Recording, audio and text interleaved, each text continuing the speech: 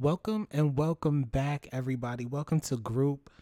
Today is Monday, and I hope that your Monday is going well. I'm just now winding down from my day, so my Monday is still Mondaying. If you hear Kodak in the background, you know he is liable to do the most. Even though I request of him every day that he does only the medium amount, he persists to do the absolute most. But anyway, have you ever felt like things come into your life, maybe even in abundance, and then you just wind up feeling empty eventually? Like, are you a type of person that you feel almost jinxed? Like, you feel like you can't really bask in the glory of what you have, or you can't really celebrate those good moments because you're waiting for the other foot to drop? Well, if you're that kind of a person and you're dealing with those types of emotions, then this episode is definitely for you. We're going to be talking about a little bit of where that comes from, and we're going to talk about how we can take some steps to avoid that from happening. Both the feeling of the other foot being on this verge of dropping and losing the things that we have in our lives. Um, Very similar to some of the episodes that we just recently did. If you haven't, go back and listen to a couple of them. We are going to dive in today about our relationship with stuff and how stuff was taught to us. This episode is going to be very reminiscent of the episode on forgiveness, where we talked about how it can be really difficult to accept apologies when we have been basically handed empty apologies all our lives, and been taught to kind of just accept non-genuine apologies. And so as we get older, we struggle with forgiveness. So this is going to be really similar to that. So if you are if this connects with you, I hope that this episode resonates with you. Before we jump in, hold on. Kodak, I know you doing the absolute most. Y'all, I came home from work and I let him out and, let him do his thing because he has a lot of energy. I have a Jack Russell Terrier, and they are like the fifth most hyper active dog breeds. I had no idea, y'all. I just thought it was cute. And I just got it. Um, but yeah, so he is waiting for his energy outburst, but I told him he has to chill out. I gave him some food, gave him a little snack, gave him a little playtime, and I told him he had to chill until after I finish recording, and he knows the deal. So I don't know why he's over there making all of that noise unnecessarily. But anyway, if you haven't already, go ahead and check me out on Instagram. That's going to be at Robert St. Michael. You're going to spell the whole thing out: RobertSaintMichael. That is my social media. That's where I post all of my updates to our episodes. That's where I pose questions of topics that you guys might want to talk about. And I also keep you guys updated to the other like little projects and things that I do. I do a lot of philanthropy work. I offer counseling sessions to people in the United States.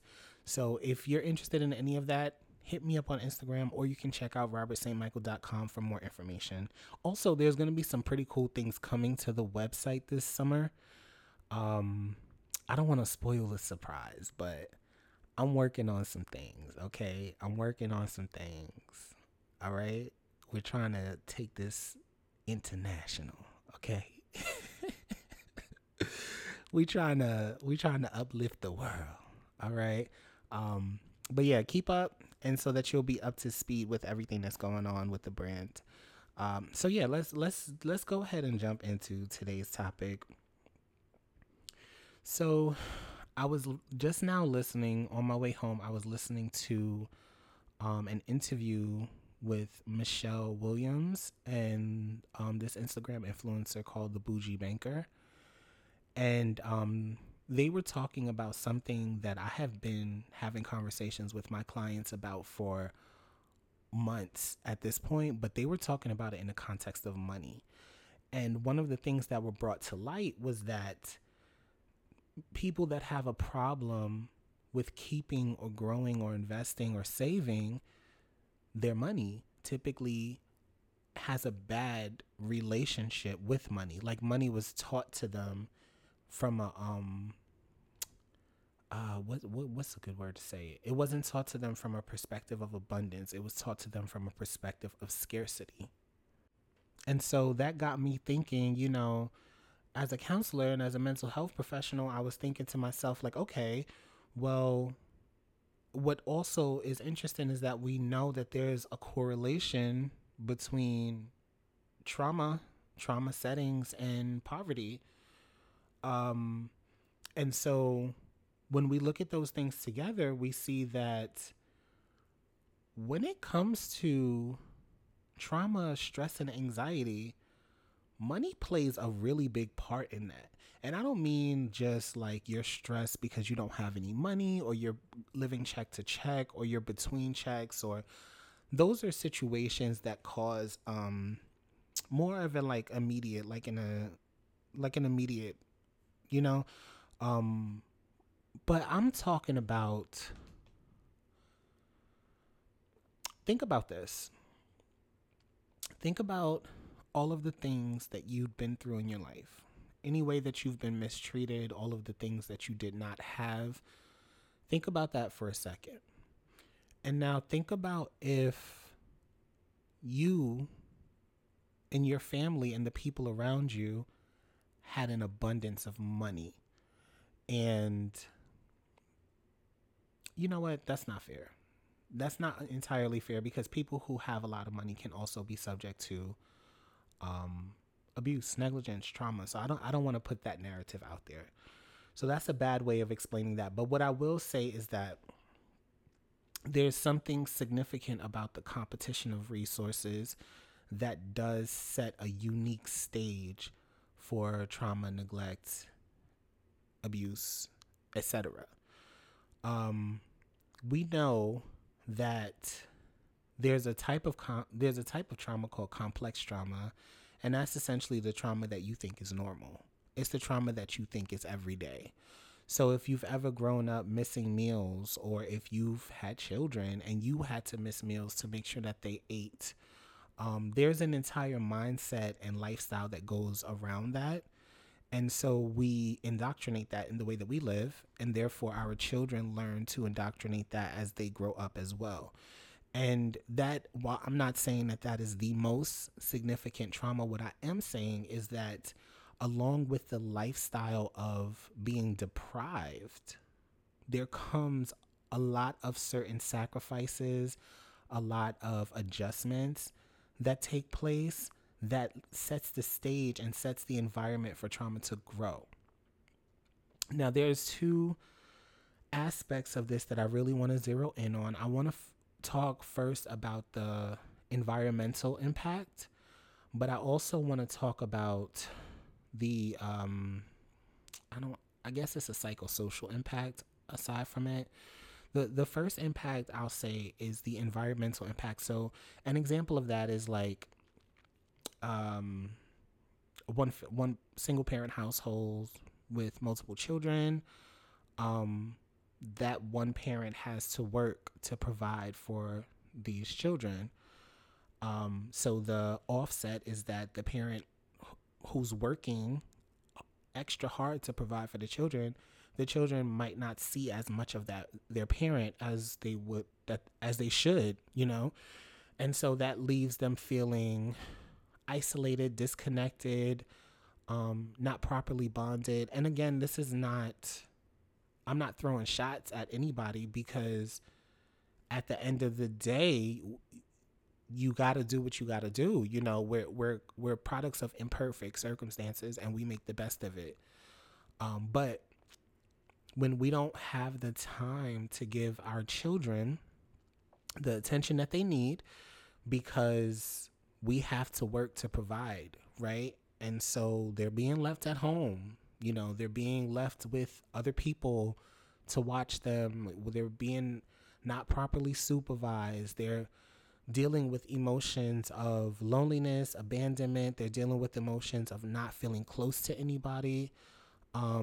They're dealing with the emotions of not feeling protected by their guardian, because that person's not around. And so when we start to play into this colorful arrangement of potential problematic circumstances, um, you know, when things happen, they often will go unchecked in this type of an environment, you know. So that can be anything between abusive interactions to neglectful interactions, you know, to traumatic accidents, to, you know, it just so much can happen with the simple lack of supervision, the simple lack of parental closeness due to that parent having to constantly work. And this is just one very small example that I want to show you guys how money, being the root of this problem, how money can offer itself to set the stage for unhealthy patterns of behavior to take place. And now, so when we take, and this is just the environmental setting, the setting conditions, if you will, when we take that child who grew up with an absentee single parent who was constantly being, you know, pushed around on other people to be babysat, who once they became like 10 or 11 years old, they were deemed old enough to babysit their siblings because that was obviously a cheaper alternative than hiring someone to watch all of the other kids. And now you have this kid playing adult and playing parent at like 13 or 14 years old without the actual bonded connectedness of what a child typically would need. And now we're into the psychosocial aspect of it, right? Now we have a developed young adult with a lot of voids, a lot of unrequited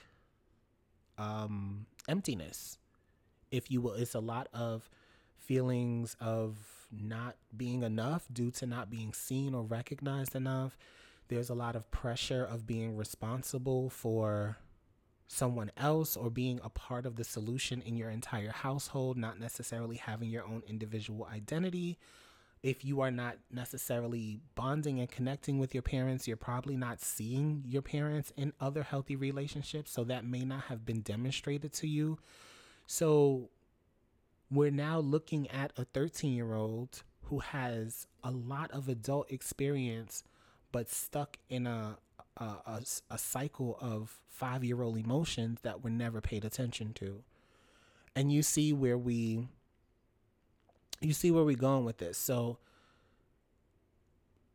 this is a very small example, again, because I'm just speaking of one particular combination of circumstances. When it comes to competition of resources, when it's like, I don't know if I'm going to be able to feed myself, I don't know if I'm going to be able to pay my rent, I don't know if when that financial security is not a part of your life, striving to achieve that financial security against unrealistic obstacles create stressful environments that can scar yourself and the people in your life. If there are children involved, you know, that can be the case.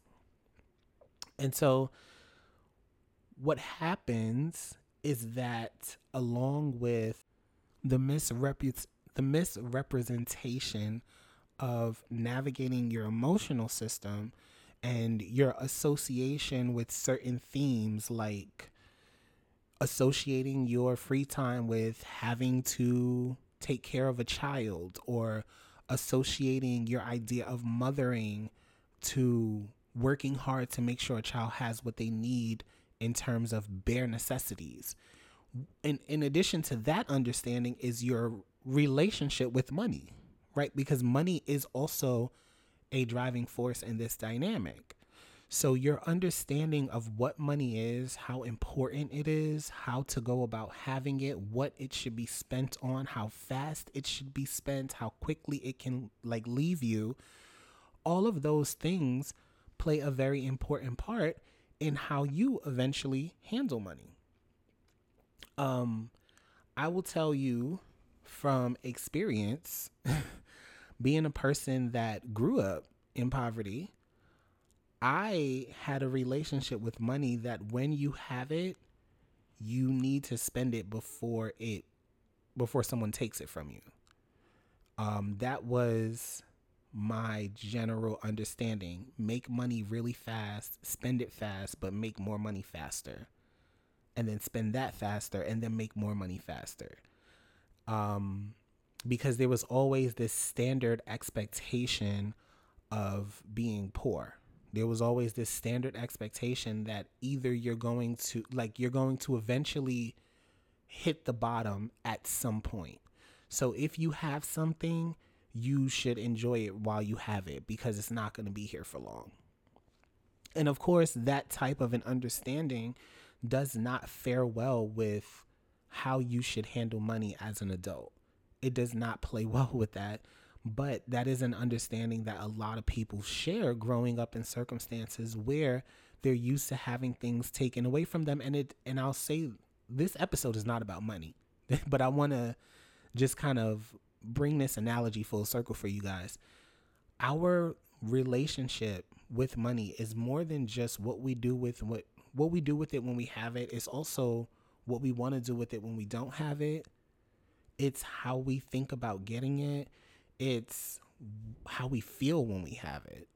Does money make you change? Does money pull you out of a depression? And should it pull you out of a depression? Can money buy happiness in your life? As bad as we would like to say money doesn't buy happiness, for a lot of people it does. For a lot of people, happiness is simply having a place to live or having a meal to eat today, or your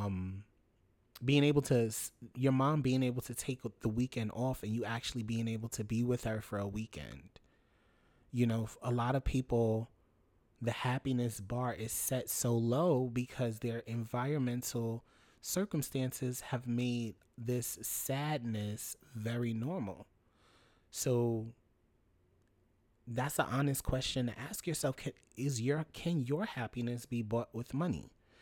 And if it can, how do you change when you have money and you're happy?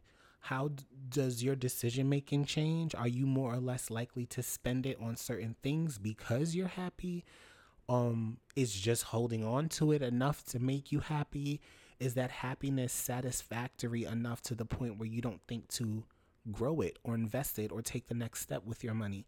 And this may seem, there's going to be, this audience is going to be split 50-50. There's 50% of you guys listening that y'all are going to say, I don't know what the hell you talking about. I don't get that. And then there's going to be 50% of you that know exactly what I'm talking about. And so I wanted to stretch this concept a little bit more and discuss the other things that we have in our lives that are tainted by our understanding or the way that it was taught to us. I feel like the elephant in the room is relationships, right? I'm going to drop this episode today. Today's Monday. Yeah, I'm going to drop it today. So it's still February. And I feel like the elephant in the room is relationships, is love. Why can't I find love? Why can't I find a husband? Why can't I find a wife? Why can't I find someone to love me? Yeah, that's a thing that we got to talk about. A lot of the reason why we struggle when it comes to intimate and emotional relationships is because of our understanding of what the intimacy means, what the emotions mean. What is your relationship with relationships? What is your relationship with having a man? What does that mean to you? How do you interpret that? What does that do for you? What you want a girl, what does that do for you? Why is that important to you? All of these questions are going to help you understand what your relationship with relationships are. And I'll tell you that a lot of people, I can't quantify it, and I'm not throwing no shade. You hear me? I ain't throwing no. I'm not doing that on this podcast show. I'm not. But I got to keep it very real with you because we're not having the conversations we should be having. And that's why we're running in the cycles and circles that we're running in. A lot of people, the highlight of the relationship or dating is knowing that you have somebody in the world. Now, I'm not here to judge, but if you so happen to be in a place in your life where you feel like I need to have somebody because I feel alone in the world, right? And that's the catalyst for maintaining a relationship for you. If that's the reason why you stay, what are you going to do when you outgrow that and feel like I'm not alone in the world and I don't need to have a security in my bed? What's going to happen when your life perspective changes? Or there are some of you who are chasing love or the idea of love because you didn't have love from the right people growing up.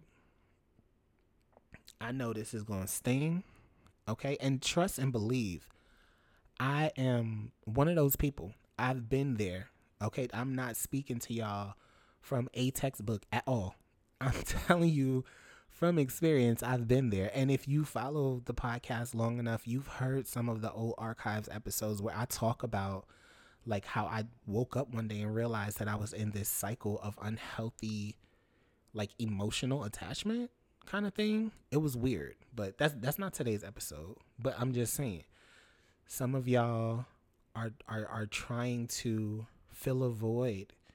Y'all are trying to fill an emptiness from the love that you should have received from your parents or your grandparents, or you may be trying to rewrite the script of love and intimacy because you've had a lot of experiences where your love and your intimacy was violated. And so if our relationships with these things are transactional at best, then it's going to be really hard for us to hold on to and maintain and invest and grow and duplicate and build foundations out of relationships because we don't have the proper understanding that lends to that type of a growth. We don't have the proper understanding or the translation that lends to that type of an outcome. Our translation of this concept is very limited to the particular transactions. I love you because of what you do for me, right? So if you stop doing that, then my love changes, right? Or I love you when you're available. I love you while you're available, but when you're not available, that love changes. I love you as long as you're on my side and you co-sign me and you make me feel validated. But when you stop validating or you no longer agree with what I'm doing, my love changes for you. I love you as long as you comfort me and make me feel safe and protected in a way that I haven't felt before. And when you don't do that anymore, I know my feelings change for you. At least I know that at least 70% of y'all feel me on that one. And so when we are basing how we operate on these temporary circumstances, once we outgrow these circumstances, then the operation is up for question. There's a lot of question. Well, a concept that's being tossed around a lot, or has been. It's not that big now this year, but I feel like 2019, 2021, 2022, the whole what do you bring to the table had y'all in a chokehold. That concept of what do you bring to the table had y'all in a chokehold. It really did. It really did.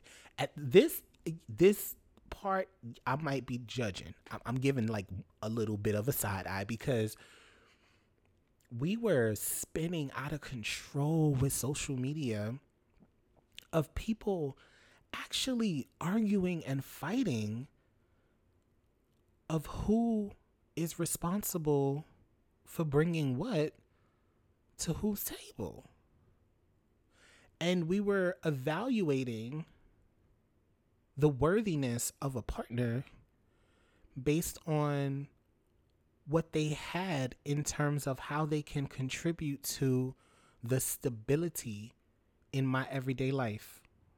That was where we were determining who we're going to marry. That was how we was determining who we're going to have sex with, which is crazy because that conversation can only be had by a person that is lacking.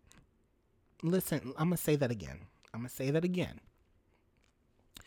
The conversation of what you bring to my table can only be had when my table is not full in the beginning. Only when my cup is not empty, only when my cup runneth over, will I then say, well, I really don't need what you got to the table. I got my own table. Right? And so, what is your approach to relationships when you actually don't need anything? Just because you don't need anything, does that mean that you can't be in a relationship? Does that make you a person that is not functional in a relationship or not acceptable as a partner? There are some people that will say, yeah. Some people believe that in order for a healthy relationship to work, both people have to absolutely need each other. That's a belief. And again, if that's what you got going on and that's where you're at, if it works for you, it works for you. But if you or your partner get to the point where y'all don't need each other, the question will be, do you still choose each other? Because you never chose each other if you were only together because y'all needed each other. Right? When you're hungry, you need to eat. Let's turn the heat down. Let's turn the heat down. Y'all about to come for me. Tell me what y'all think about the new episode quality going on. Y'all know I've been experimenting with equipment and whatnot. Oh, remember I told y'all that the episodes are not going to be like edited at all. Like I'm not going to really edit. I kind of lied. I'm about to start doing that. But listen to me. I'm not going to do the most. I'm going to do below the medium amount. Like, what's not the least, but not medium? A tad bit. I'm going to do the tad bit amount. You know what I mean? Like a little sprinkle. Because when I do develop this intro, I know that I want the intro to fade into the episode. And in order to do that, I have to edit them as tracks. So it's going to be a little something. Okay, yeah, it's going to be. But I promise I'm not going to be just taking stuff out of the recording. What is said on the recording is going to be said on the recording. The editing that I'm doing is just to make it sound nice with the intro. I want it to blend really nicely. I want the levels to be nicely. And my editing strategy for taking out the silence, it's been real janky. So I haven't really been able to use that. So I probably will be manually going through the episodes and taking out the silence and stuff like that. So, but as I get better at speaking, I kind of like having the silence there because it gives y'all the time to talk back to the phone or talk back to the speaker. Because I know y'all got something to say. So yeah, look out for that adjustment. I don't know if I'm gonna do it on this episode. I really want to publish this episode today. So, and I don't have the intro prepared yet. So it's probably not going to happen here, but it's going to happen eventually. So, yeah, so that was us talking about our relationship with relationships. Same thing with, like, some people have a similar relationship with food. Some people eat because they're feeling something. Some people eat because they're anxious. Some people eat because they want to go to sleep. We have to really, like, okay, we have to actually be really mindful of the way that we're going to always handle stuff based on our understanding of what is its purpose.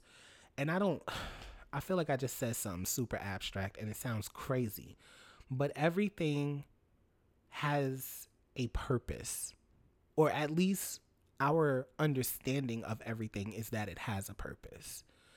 And it's not as simple as saying that chair is there and it's to be sat on. Maybe the chair may have been built to be sat on, but were you taught to use it in that way? Think about kids. If kids see a chair, what they gonna do? I'm talking about little kids. I'm not talking about grown kids. I'm talking about little kids, like 2, 3, 4. They're gonna be climbing. To them, that chair is not to be sat on. To them, that chair is a slide. It's a building. It's fire. It could be lava. Remember the floor is lava, y'all? I know, well, some of y'all don't remember the floor is lava. If you don't remember the floor is lava, we was little and we were just jumping all over the damn furniture because we were convinced that if you touch the floor, you're going to burn alive. I don't know where we get this universal concept from, but it kept our ass in them damn. I tell you one thing, we did not near toe touch that floor. But so the purpose of these objects and these things depend on, it really varies based on your understanding of it. And so if I am a toddler and I'm just using a chair like a monkey bar, do you think that if I'm treating that chair like that all the time, do you think that that chair is going to last very long? Absolutely not. Eventually I'm going to break the chair, or I'm at least going to wear it down. Nothing in my mind is going to think to restore the chair, protect the chair, clean the, nothing will, there's none in my mind that will have me thinking to do that as a 4-year-old, you know? And so it's not as simple to say that the chair is to be sat on, because I have not been introduced to using the chair in that way. So it's not as simple as to say that a husband is to blank or a wife is to blank, because it really depends on how you've been taught to use a husband, how you've been taught to use a wife, how you've been taught to use food, how you've been taught to use money, how you've been taught to use sex. Yeah.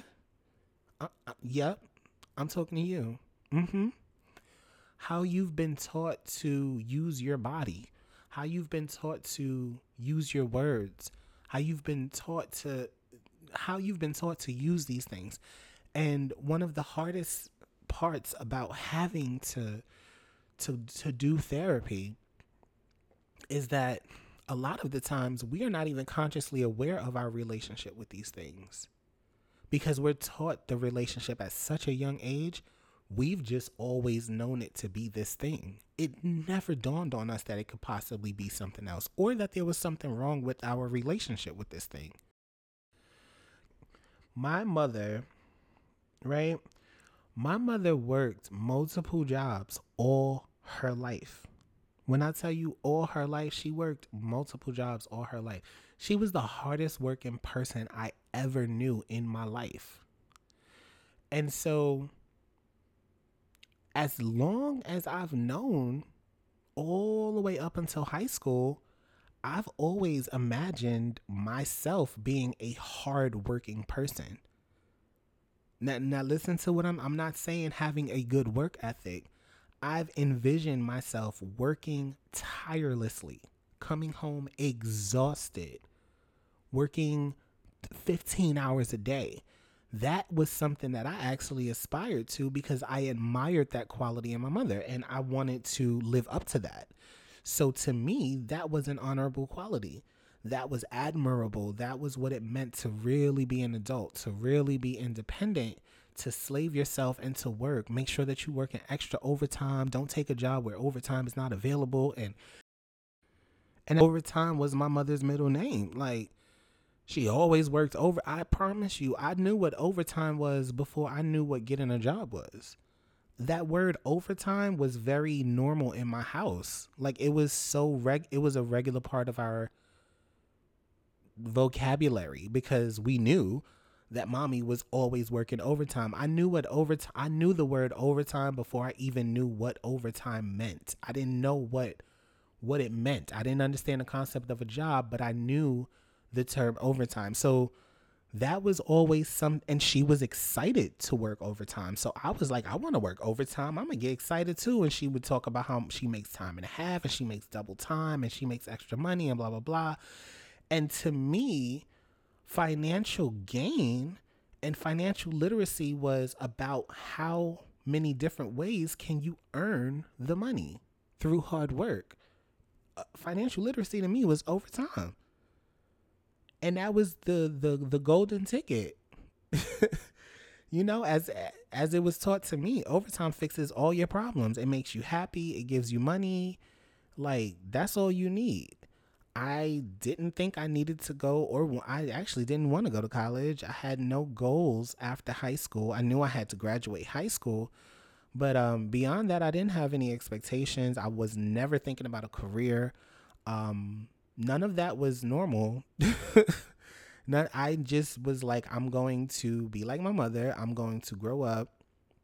I actually had it in my head that I was going to be a single father and I was going to work mad overtime. And that was going to be like the highlight of my life.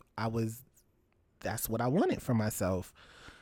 So I share that with you to show you that some things we've been taught, we don't even realize that we've been conditioned to treat it in this way. I didn't realize that was a problem until after high school, like until I actually started like getting a job, you know, and I was like, I want free time, you know, but, at that time, this is post high school. I didn't set up my life to have like goals and careers and college. I didn't set up my life for none of that because I never wanted any of it. I thought that overtime was life. I thought it was everything. And then I realized, eventually, no, that's not it. I mean, don't get me wrong. I started working when I was, I think 17. I think I started working when I was 17. So I was excited to have any little bit of money in my pocket. And then after school, and I was just working like full shifts and shit, I was hype as hell. Mind you, spending every dime on that, every penny of it. Spending every penny of it because the spending was the celebration of my hard work. And so that was my introduction into money. That was my introduction into worthiness. And so as that transpired after my mother died, spending money became a way to it was my way of keeping her alive in a weird way. Like, I remember I would spend my money on stuff and I would say, oh, my mother, if she was alive, she would want me to have this. Or I would buy something that I wanted, but I would get it in the color that she would buy. So my way of kind of coping with her death and connecting with her memory was spending money and convincing myself that this is what she would have wanted for me. And then on the flip side of that, there was this issue with change. And this is where we get into, I think this is I don't want to say your relationship with yourself, but how you think about the relationship with yourself. What is your relationship with yourself? Oh, this is getting deep. This is getting deep. So the second half of that, well, I don't want to say half, but another part of that grieving process is she died when I was 19. So really young, and I basically had just started working, and so that was still fresh in my mind. But I had also just started to become quote unquote independent. I had finally started becoming that person. I got myself an apartment. I had actually moved out when I was 19. Yeah, I moved out when I was 19. Actually, when I was 18, a little bit after my 18, 19, something like that. But I had just moved out. I had just got like a real nice job that wasn't in retail. I had got myself in school part time or whatever.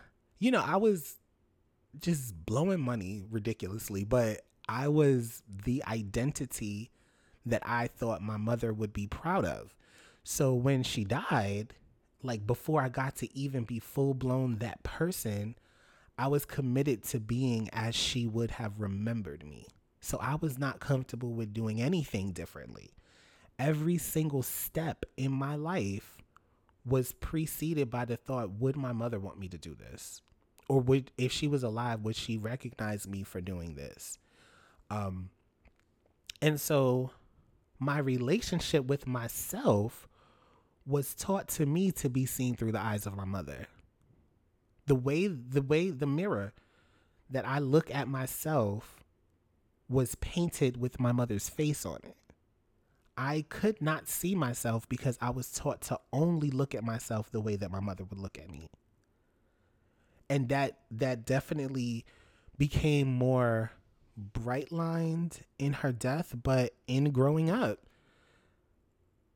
that was a big part of, that was a big part of it too. My responsibilities and things as a child growing up were not they weren't normal to what any kid my age would have to do, but it was something that my mother wanted me to do. And that was where I got that praise and approval, by doing that. So I started valuing myself based on the predetermination of how she is going to value me. And when it came to going to school, I went to school for stuff that I didn't really care about, but I thought she would want me to do that. Everything. And I'll tell y'all everything, like so many small decisions. Like I remember when I bought my first professional camera, I actually made sure to purchase a brand that I thought my mother would like. And it had to have been something like a brand of camera that I saw her have. I think I bought a Sony camera. Yeah, my first DSLR was it? No, probably. I don't know. But my mother was really big in photography. She was huge. Well, she wasn't a big photographer, but she loved taking pictures, and she collected a ton of pictures. Like, she was always snapping pictures everywhere she went of everything and everybody, and she was printing those pictures and saving them. So, but what I needed the camera for, I had just started. Well, I hadn't just started, but I was I would say about a year in to modeling. And I started learning about Photoshop and photography and perspective and things, and I started really liking that aspect of things. So I needed a camera both for my own personal portfolio, but also I wanted to start, doing other things with just creatively, just expanding. And so the camera that I bought, I knew I shouldn't have bought that camera. It was way too expensive, and it didn't have the features I needed. But because I thought that my mother would have preferred that camera, like I thought about if she was here right now, she would pick this camera over that camera. And so that's the camera that I went. That's the camera that I went with, which then translated into what I was able to do with the camera, because it had limitations. And I chose this camera with its limitations because this is what my mother probably would have chose. And so that there were certain things that I couldn't do with the camera. At the time, cameras were not equipped with video like that. So some camera had amazing video and some cameras had really crappy video, even the DSLR cameras. And so I went down this path of learning a lot about photography and photographs and editing and stuff like that. But I didn't go this path of video, which is what I really was more excited about, learning about cinematic video and stuff like that. And so now we're looking at, let's say, 5 to 6 years later, I know so much about still digital imaging and so little about video and videography. So there are certain things that I just can't do when it comes to marketing myself. I can't practice. I didn't give myself practice as a videographer. I don't know how to edit video, and I don't, well, at the time, I know how to do those things now, but back then when I could have, maybe let's say been making money or just experimenting with my art in that way, I kind of stopped myself from doing that. And I had plenty of opportunities to get the proper camera. I just chose to stick with this one because this is what I thought my mother would have done. Now, I don't want to discount that a lot of this was grieving. This was a grieving process. And for those of you who are in the grieving process, understand that you have to take time with yourself and be forgiving of yourself. I don't hold any of this against myself. I don't feel like, damn, I wished I would have did different. That's not where I'm at. At the end of the day, my life decisions have brought me to a point in my life today where I'm really happy with myself. I love myself. I love what I do, and I love the impact that I make. So I'm good. But what I'm saying is that I probably would have had a totally different journey with different experiences if I enabled myself to see myself without the lens of my mother. If I'm constantly looking at myself through a blue filtered lens, I'm going to look blue. I'm never going to see myself for my true color. So when we think about our relationship with stuff, we have to think about when and where it was taught to us in the first place. Where was that concept introduced to you for the first time? And this is why therapy is so important, y'all. Please, please, please. If you ain't doing therapy with me, go get you a therapist. Do something. Therapy is so important because I'm now in my 30s, and it wasn't until my late 20s that I had to start unlearning all of these filters that I had on my life about concepts that were taught to me in an unhealthy way, which translated into me having an unhealthy relationship with these things, and I had to unlearn all of that. And it took time, and it took emotions, and it took vulnerability. It took fears, tears, anger. It takes a lot out of you, but you eventually arrive at this place where you're looking at life for the first time without any filters on. And you're like, wow, this is so dope. This is so beautiful. I am such a beautiful person. But this is why therapy is really important. This is why you gotta go ahead and y'all gotta take care of yourselves. But to wrap things up, our relationship with these things start often at a very young age.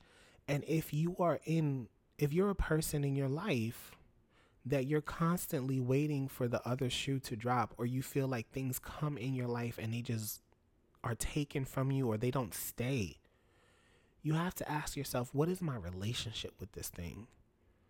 Do I have a relationship with my job that reflects me keeping my job? Do I have a relationship with my bank account that reflects me keeping money? And that's only if that's what you want to do. Everybody don't want to keep money. That's not for everybody. But whatever your end goal is, make sure that your relationship with your tools are conducive to that goal. If it's not, then you need to adjust the relationship. So thank you. I'm looking at the time, y'all. I gave y'all an earful. Thank you guys for tuning in. Thank you guys for being here with me and holding space. Make sure that you give the podcast a 5-star rating. That helps a lot. If you're listening to this on our free platforms, like I know I have this on YouTube, there may be some episodes that might not be published there, so you will have to eventually jump onto a podcast streaming app platform. But we are available on iHeartRadio, Google Podcasts, Apple Podcasts. All of these are free platforms. Stitcher, everywhere. And if there's a place that it's not available and you want it available, just let me know and I will make it available there. I know that there are so many different platforms out there for podcasts, so I just want to make sure that I'm available to everybody. Um, yeah. Also, make sure that you share this podcast with somebody that you care about. You never know who this could help. Again, as I've said before, oftentimes I get DMs from random people just telling me how, like, this an episode, something that I said resonated with them and really just changed their life. People that I've never met, maybe it's someone that you guys might know or someone that they know. I just like the fact that we have a community that are just a few degrees of separation, because it shows you that we all kind of share space with each other. So please go ahead and share this with someone. You never know how it might change and impact their life. And yeah, that's what I got for y'all today. I've been your mental health coach for the day, and I will catch y'all in the next session. Peace.